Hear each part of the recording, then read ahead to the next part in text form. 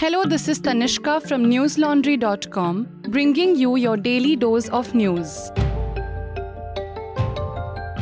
Today is Monday, the 14th of March.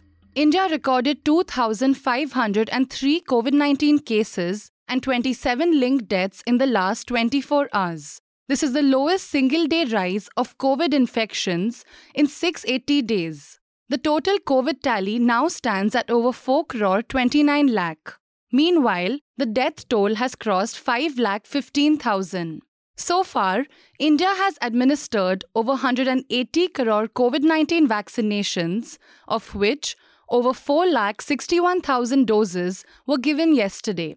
Meanwhile, Union Health Minister Mansukh Mandavia announced today that India will start vaccinating children aged 12 to 14 years from March 16, 2022. The condition of comorbidity for people aged 60 and above to get a precautionary dose will also be removed, and everyone in that age category will be able to take booster shots.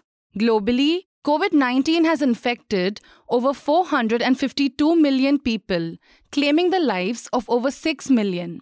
China, meanwhile, reported 2,300 new COVID-19 cases today, according to Reuters. A day earlier, the country recorded a single-day spike of over 3,400 COVID-19 cases, the highest daily figure in 2 years. As cases surge across the country, restrictions are being scaled. In Shenzhen, 17 million people began their first full day under lockdown today. The Calcutta High Court has granted police protection today to 303 alleged victims of violence which had taken place after the declaration of the West Bengal Assembly election in May 2021, according to Live Law. The investigation of cases related to alleged murder, rape, and crime against women had been handed over to the Central Bureau of Investigation as per the court vide order dated August 19, 2021.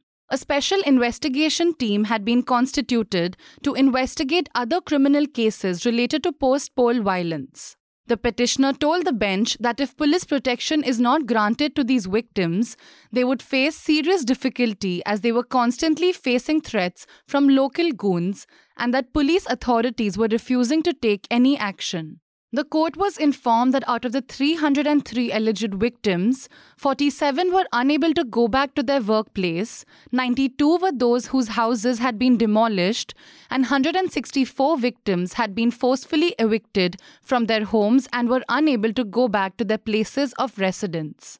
The bench directed the petitioner to serve a copy of the affidavit filed to the Advocate General as well as the Director General and Inspector General of Police, West Bengal, so that necessary action could be taken.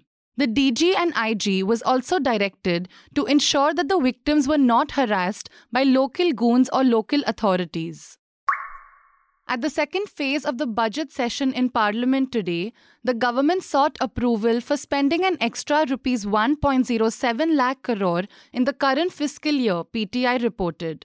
In accordance with the third batch of supplementary demands tabled in the Lok Sabha, an approval is to be sought for gross additional expenditure of over Rs 1.58 lakh crore. Of this, the proposals involving net cash outgo aggregates to over Rs 1.07 lakh crore and the gross additional expenditure aggregates to over 50,000 crore. Meanwhile, Union Minister of Petroleum and Natural Gas, Hardeep Singh Puri, talked about the rising fuel prices. He said, and I quote, "When we saw that relief needs to be provided to consumers, the Prime Minister slashed rates on November 5, 2021. We took some steps and are ready to take more. But 9 states didn't do it. Taxation is only one aspect. We have to provide relief to consumers at the point of consumption." Unquote. Finance Minister Nirmala Sitharaman also presented the budget for Jammu and Kashmir. During the same session, responding to a question about the government's plans on holding talks with Ukraine universities for the completion of studies of Indian students who have just returned from Ukraine, Union Minister for Education Dharmendra Pradhan stated that measures will be taken for the same. He said, and I quote, When we have brought them, you remain assured that the government will ponder over making arrangements, whatsoever is required, to enable them to become doctors in future. At present, it is time for getting them out of the shock. We are all engaged in that." Unquote.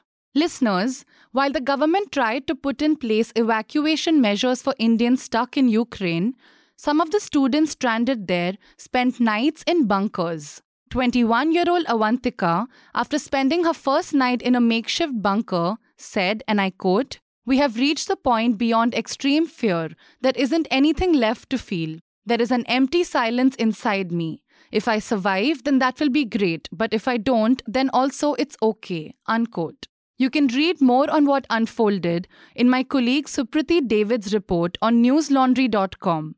It is titled, "Ran Through the Forest as Explosions Roared, Kept Kitchen Knives, Indians in Ukraine Bunkers." Listeners, the reason we are able to report on issues such as these without any interference from government or corporations is because we are a reader-funded independent news organization. We depend on you, the subscriber, to help us to continue to report on issues of public interest.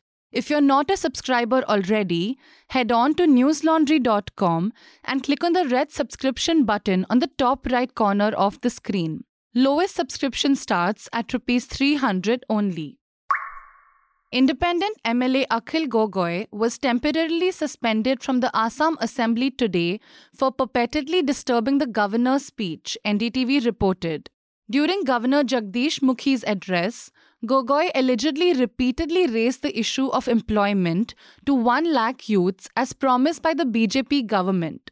Following this, Speaker Biswajit Diyameri asked him to leave the house for the duration of the governor's speech. Gogoi didn't leave the house and instead showed a placard, following which he was dragged outside by the marshals, as per the report. The governor continued to read his 38-page speech. Gogoi also tried to raise the issue of paddy procurement from farmers, land rights to indigenous people, and corruption in the water supply scheme while Mukhi was speaking. Mukhi had said, and I quote, "To fulfill one of the key poll promises, the government has set in motion the process to provide 1 lakh jobs to our youth." Unquote. He mentioned the steps being taken by the state government to recruit youths in various posts.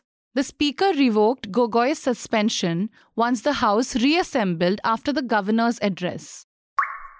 Former National Stock Exchange Chief Chitra Ramkrishna has been sent to judicial custody for 14 days by a Delhi court, NDTV reported.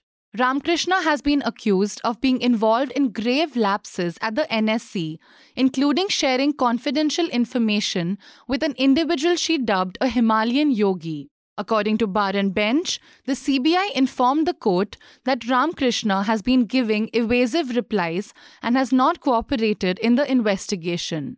After the defense counsellor sought home-cooked food for Ramkrishna during her custody, the judge said that they have had the food many times and it's quite good. The counsel also asked for items such as a prayer book and masks, to which the judge said, and I quote, "Every prisoner is the same. She can't be a VIP prisoner because of what she had been. Rules can't be changed." Unquote. The CBI had produced Ramkrishna before the court upon the expiry of a 7-day custody and urged that she be remanded to judicial custody.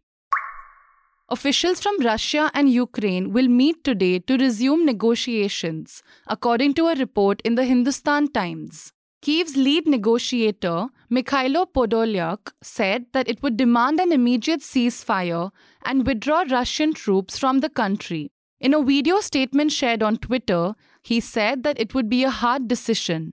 He said, and I quote, "Russia realizes the nonsense of its aggressive actions. It still has a delusion that 19 days of violence against peaceful cities is the right strategy." Unquote. This is the 4th round of talks being held between delegations from Russia and Ukraine.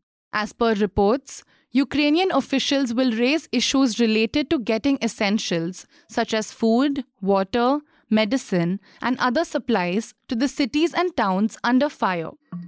That's all the news we have for you today. Have a great day or a good night, depending on where you are listening from. See you tomorrow. All the News Laundry podcasts are available on Stitcher, iTunes, and any other podcast platform. Please subscribe to News Laundry. Help us keep news independent. To catch all our podcasts on news, pop culture, current affairs, and sport, visit newslaundry.com. Follow us on Facebook, Twitter, and Instagram, and subscribe to our YouTube channel.